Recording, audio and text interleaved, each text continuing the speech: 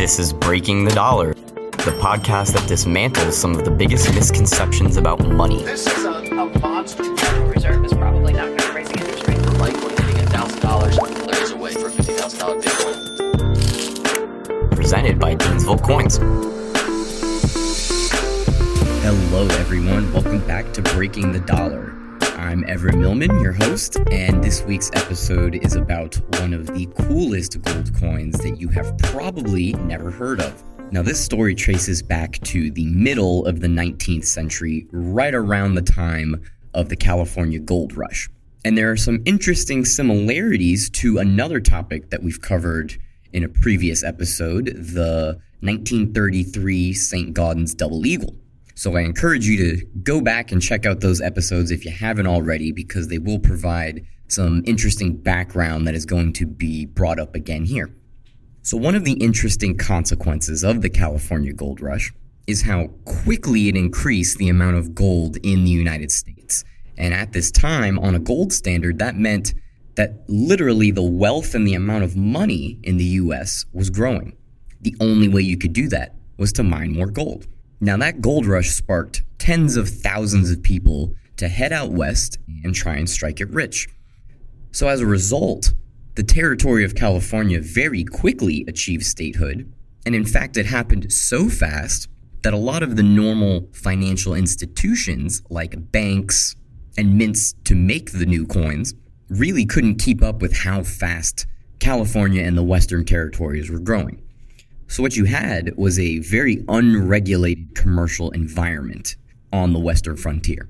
So at this time, in the late 1840s and early 1850s, there was a lot of growth in California, obviously, but there was a severe scarcity of paper currency. Banknotes that came from far away in the East, where there was a lot of this banking infrastructure, really weren't trusted out West. The only money that had any legitimacy was gold. One of the disadvantages of having gold be the dominant currency is that it was much more difficult to move around large quantities of money, given that you had to do this only in $20 gold coins, the Double Eagle. This was the highest denomination that the United States Mint made, and in fact, it had only been around since 1850. Prior to that, the $10 Eagle was the highest denomination coin in the country. So the proposed solution to this was for the government to issue two new gold coins that would have denominations of $50 and $100. The name that advocates in California came up with for these coins was the $100 coin would be called a union, and it followed logically that the $50 gold coin would be a half union.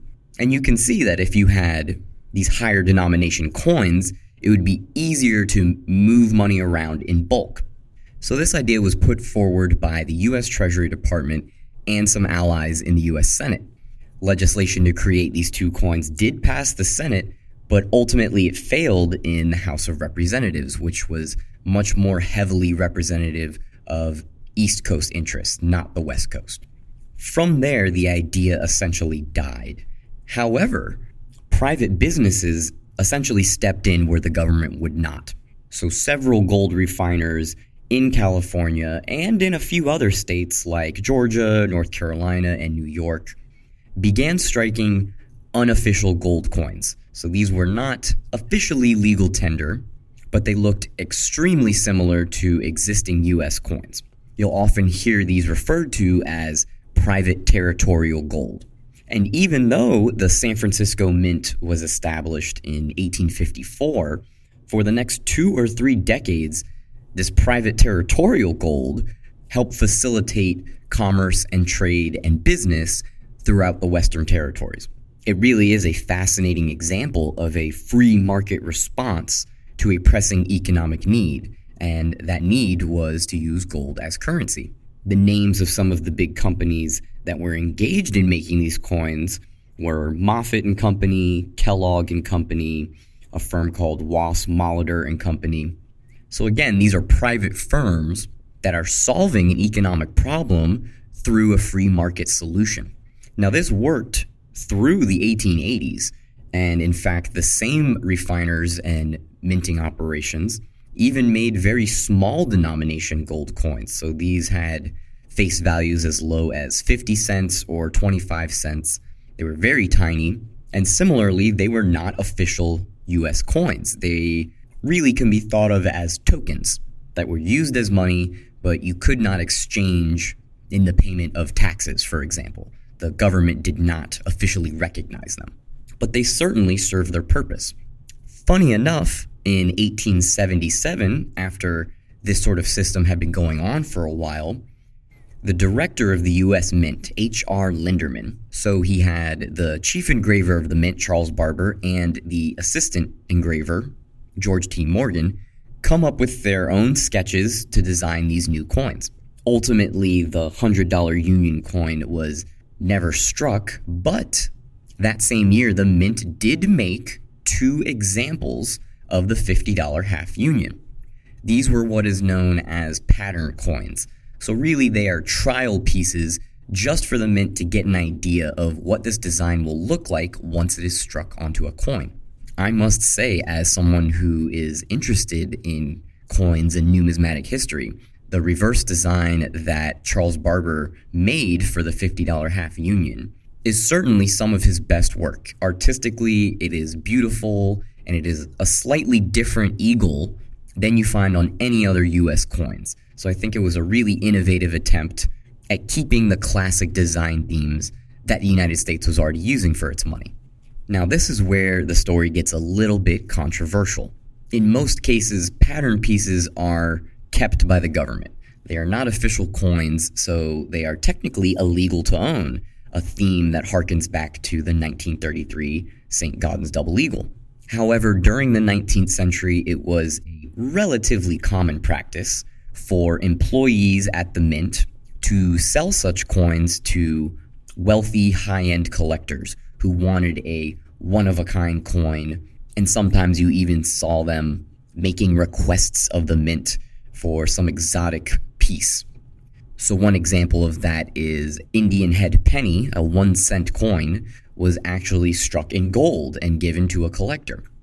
And they would pay exorbitant amounts of money for these specialty novelty coins or patterns, and then the people working at the Mint who made these experimental pieces could then pocket the money. So they'd run a little side business selling these rare collectibles out the back door. As I said, that is a pretty questionable practice that would not go over well today. So this is what initially happened to the 2 $50 half Union coins that the Mint struck as patterns in 1877. The only reason we know this is that a few decades later, in 1909, the 2 coins were sold to a private collector, a financier named William Wooden, who, interestingly enough, would later become the Secretary of the Treasury. Wooden was not only a financier, he was also an avid coin collector. Now, if you remember the story of the 33 St. Gaudens, the government went to court and was able to seize that coin. It was declared illegal to own, it was the property of the government, and they just took it. No compensation. What's fascinating to me is that William Wooden did not get the same treatment. Although the government stepped in and said, hey, this is our property, you are not allowed to own these pattern coins, they were not able to directly seize it as they had, or as they would 20 years later. And instead, they made a massive trade with Wooden, where he relinquished the 2 pattern coins in exchange for many, many other rare coins from the Mint's private collection, known as the Mint Cabinet. And this is basically a catalog or record of all of the designs that the U.S. Mint issued over the years. So Wooden did not walk away empty-handed. He was compensated for giving up the 2 coins.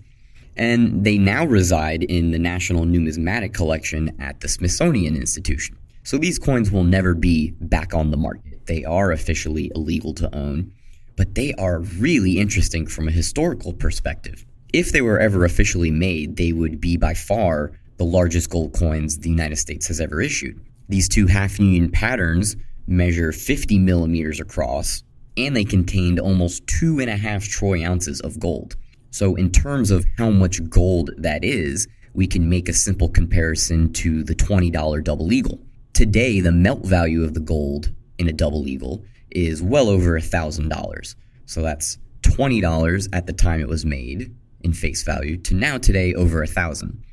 For the half union, what was $50 in gold back in 1877 is today worth over $4,000. So these coins are absolutely massive. Even compared to today's bullion coins, they are really impressive. Now, although these two patterns, the only ones in existence, are held in a museum, there is some indication that the United States Mint ended up striking the same design in copper.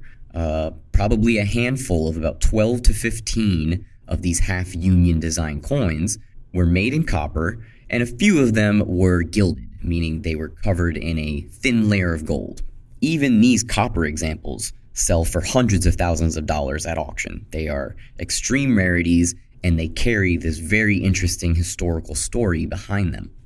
Ultimately, though, the problem that the $50 half union and the proposed $100 gold union coin were made to solve ended up resolving itself as the United States became more industrialized and railroads started connecting the western frontier to the rest of the country. By that time, around the turn of the 20th century, access to paper money no longer became a problem. You didn't need these giant gold coins because paper money was available and more convenient. It really does illustrate how much easier it is to transfer, divide, and transport money when you're using fiat paper currency as opposed to hard money like gold. It is much less expensive to transport a bunch of paper bills across the country than it would be to transport those same gold coins. They're so much heavier. And if you think about it, even today, anytime you start talking about large amounts of money or value, it usually takes the form of a claim of ownership on something physical, like real estate, for example. Or if you owned a preferred share of a big company like Berkshire Hathaway. But these are more of a way of storing wealth rather than a financial vehicle for trading or engaging in commerce. You really can't spend real estate, so to speak. And that's what makes gold much different than other tangible assets like that. Gold is very liquid and it can readily be spent as money rather easily. One final interesting note about this whole saga is that eventually the US government did issue a special $50 half-union gold coin. However, it was a commemorative in 1915, known as the Panama Pacific Commemorative. And indeed, this giant commemorative gold coin is one of the most revered and beautiful collectibles that the United States has ever issued. So that pretty much wraps it up. I hope you found that historical overview as interesting as I did, because I know if the US Mint ever did issue another $50 half-union commemorative, I would be all over that. Anyway, that brings us to our question of the week submitted by the listeners. This week's question comes from Hal in Thonotosassa, Florida. He asks, what is your favorite brand of silver bullion? That's an excellent question because there are a lot to choose from. Personally, my favorite is always going to come with a really cool design, because you can buy generic silver that has a very basic design or perhaps no design at all, but for a very small premium above that price, you can get something that looks really cool and is very artistic. The first name that comes to mind in that regard is a brand called Silver Bullet, Silver Shield, and not only are their designs very high quality, but they carry a pretty interesting tongue-in-cheek economic message as well. So I really love SBSS. Another big name that I really trust is Sunshine Minting, because in addition to having a very attractive design, they are extremely resistant to being counterfeited, so you know what you're getting. Along those same lines, another privately owned silver brand is Mason Mint. I really like that they have original designs and they cover a bunch of different themes, so you can choose from whatever interests you and you still know that you're getting 99.9% pure silver. So really, there are no bad options when it comes to reputable brands of silver, but those are some of my favorite ones for the artistic and metaphoric quality of the themes in the designs. As always, I want to thank everybody out there for listening. We really appreciate you tuning in. Next week's episode will tackle what's going on in the gold mining industry, so be sure to tune in. Today's episode was presented by our sponsors, Gainesville Coins. You can find out more at GainesvilleCoins.com. If you enjoyed today's show, we encourage you to go to iTunes and subscribe, leave a review, and leave a rating. The views and opinions expressed on the show are for informational purposes only and should not be used or construed as professional investment advice.